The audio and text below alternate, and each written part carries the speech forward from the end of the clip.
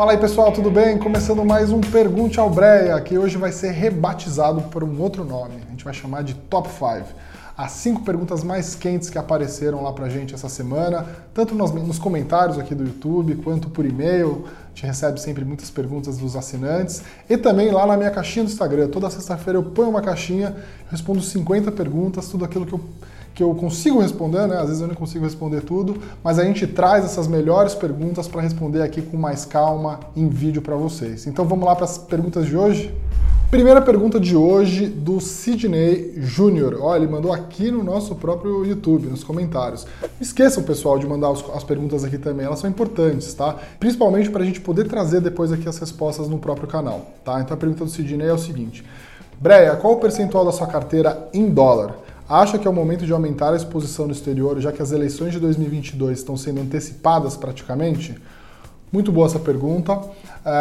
Eu acho que é o seguinte, tá? Acho que todo mundo deveria ter uma alocação em dólar, né? Ou em outra moeda, uma outra moeda forte, né? No meu caso, essa alocação hoje roda em torno de 17%, tá? Eu invisto em euros a maior parte, não em dólar, mas através de uma conta em euros eu consigo investir em qualquer ação do mundo, tá? Eu acho que, como é muito difícil você prever o que vai acontecer com o câmbio, e se você não tem nada, né, em outra moeda a não ser real, você pode fazer essa alocação gradualmente. Então, vamos supor que você entende que tem que ter algo em torno de 15% ou 20%, tá? Começa fazendo 2,5%, se o câmbio cair você faz mais 2,5% e assim por diante, né? A gente deu um call em novembro para os nossos clientes lá do Nordwealth para fazer essa alocação quando o dólar estava ali por volta de 5%, mas eu nunca imaginava que o dólar ia subir o tanto que subiu, né? Subiu aí de 5 para 5,60, tá? Então, assim, quando você pensa na sua carteira de investimento num horizonte muito mais longo, né, sem tentar acertar exatamente o market time, tá? Você vai entender que faz sentido investir agora sim, tá? Mas tem que procurar o veículo correto. Então eu já falei aqui que eu gosto muito de investir através do IVB11, para quem tem pouco dinheiro e está começando. Também gosto de investir através de ações, né, lá fora diretamente, montar uma carteira numa corretora lá fora, ou até investir em alguns fundos que a gente recomenda lá no Nord Fundos. Segunda pergunta de hoje também veio aqui do YouTube, o Ayrton Roberto Munareto Júnior. Explica para nós como a curva de juros afeta o valuation de bancos e seguradoras. Legal, muito boa essa pergunta, tá? Quando você vai fazer um valuation de uma empresa, né, e aí não tem a ver só com ser de bancos ou de seguradoras, né? Você tenta estimar, né, os fluxos de caixa futuro dessa empresa e desconta ela uma taxa, tá? Essa taxa de referência, né, ela considera o custo de oportunidade, em linhas gerais, o custo de oportunidade. E o custo de oportunidade tem a ver, sim, com a taxa de juros mais um prêmio de risco. Tá? Então, quando a taxa de juros sobe, né, você está descontando esses fluxos a uma taxa maior. Isso significa que vai sobrar menos fluxo, então esse negócio deveria valer menos. Tá? Acontece que quando a gente vai fazer o valuation, a gente não usa a Selic como referência, a gente usa já uma taxa de juros mais longa. Tá? Então, a Selic sair de 2 para 5, isso não altera muita coisa o valuation das empresas, nem para bancos, nem para seguradoras, mas empresas como um todo. O que você tem que olhar, sim, são a taxa de juros futura, né, uma taxa de juros um pouco mais longa. A gente tem visto, sim, as taxas subirem um pouquinho, isso de alguma forma impacta os valuations, mas eu acho que muito disso já está, de alguma forma, também precificado. Tá? Então, eu diria que a gente tem que olhar muito mais para essa taxa longa do que efetivamente para essa taxa curta. Terceira pergunta de hoje também veio aqui do YouTube, do Max William M. Barbosa. Ele diz o seguinte: para receber os dividendos de uma ação, devo possuir a ação na data com até a data do pagamento, ou é necessário somente tê-la na data com, podendo vender a ação antes da data do pagamento e mesmo assim receber os proventos?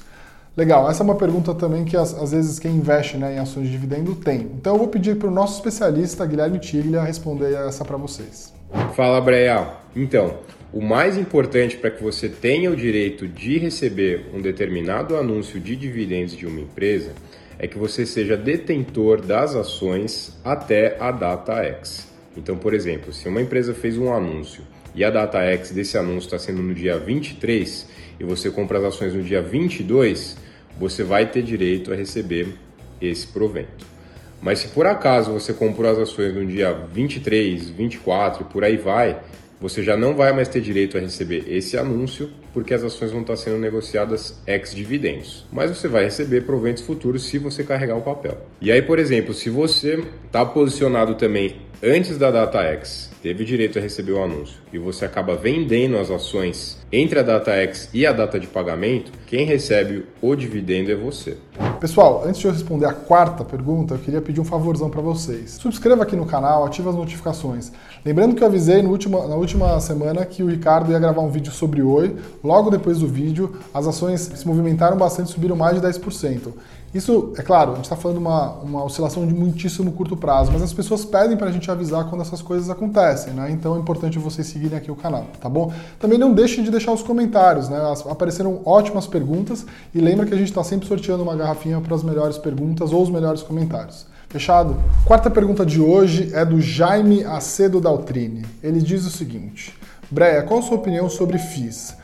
Faz sentido ter uma carteira mesclada entre ações, investidor de valor mais especificamente, então ele é nosso assinante, fundos imobiliários, ganho de renda passiva pelo aluguel e também multimercados. Legal, acho que essa é uma dúvida de muita gente. A gente fez uma live aí essa semana falando sobre renda combinada, né, que é você ter uma carteira de ações de dividendos e também ter fundos imobiliários. A gente acha que essa é uma combinação muito poderosa porque ela é bem defensiva, tá? Então os FIIs são mais conservadores do que ações, né? E as ações de dividendos são mais conservadoras do que ações de valor, né, na sua maioria, tá? Então eu acho que vale a pena, principalmente para as pessoas que estão aí começando no mercado, tem menos tolerância a risco, tá? Ou para pessoas que já estão num momento de vida onde querem ter algum tipo de renda extra garantida. Os FIIs têm essa vantagem que é muito legal, né, de pagar todo santo mês. Tá? Então eu acho que sim, você pode combinar uma estratégia de ações, né, valor, como você tem feito. Ter também alguns fundos multimercados que vão tentar buscar aí ganhos absolutos da ordem de 8, 10% ao ano. E os FIIs gerando aquele rendimento todo mês.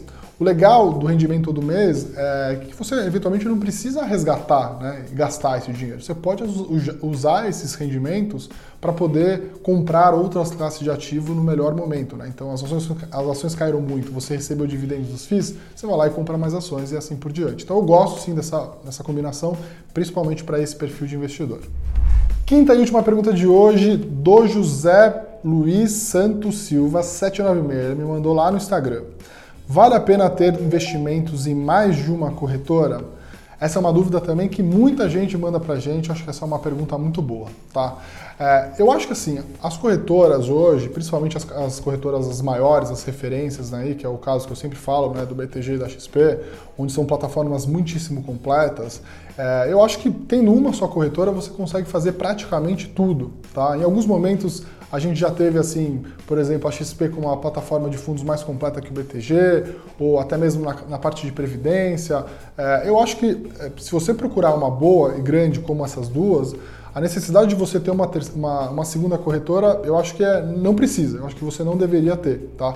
Você tem que lembrar algumas coisas que são importantes, tá? Concentrando tudo numa corretora, você vai ter algumas vantagens. A primeira, você consegue ver ali a evolução do seu patrimônio efetivamente, porque elas calculam, né, o rendimento. O que eu vejo acontecer muitas vezes, as pessoas têm conta em 2 ou até 3 corretoras, chega no final do ano, eu pergunto para ela quanto que rendeu sua carteira, ele não sabe, não consegue controlar. Tão importante como tu fazer bons investimentos é você controlar eles, né, saber quanto estão rendendo, o que você está fazendo. Tem outros benefícios, quando você investe em fundos, de investimento, né, os fundos normais, você, se por acaso investir num fundo que você teve prejuízo e você teve um outro que você teve lucro, dentro da mesma corretora você tem compensação desse prejuízo, dentro da mesma classe também, né, fundos de ações com fundos de ações, fundos multimercado com fundos multimercado. Tá? Então você pode ter compensação. Por isso faz sentido você também concentrar todos os fundos numa corretora só. Se você tiver em 2, você não vai ter esse benefício. Então eu acho que um último fator aí que eu acho que é legal é a questão também de algumas corretoras agora já oferecerem a calculadora de R. Tá? Então essa é uma coisa que para quem investe em ações acaba dando bastante trabalho, né? Saber quanto tem que pagar de imposto, e algumas plataformas já estão oferecendo isso gratuitamente. De novo, as duas corretoras que eu acho que estão mais preparadas para esse momento, para servir de plataforma completa de investimentos, na minha opinião, BTG e XP. Hoje a XP é a corretora onde eu uso quase 90% aí de deixo 90% de todo o meu patrimônio. Vamos agora para o sorteio. Vamos ver quem vai ganhar essa garrafinha maravilhosa da Nord. Eu pedi aqui para a produção separar o ganhador.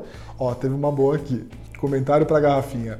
As aulas de zumba aeróbica estão fazendo bem para o Ricardo? Tá afinando a silhueta? Para a brincadeira, vídeo bacana, parabéns. Gostei dessa pergunta, vai merecer uma garrafinha, apesar de não ter sido a melhor. Põe o vídeo do Ricardo dançando aqui, produção.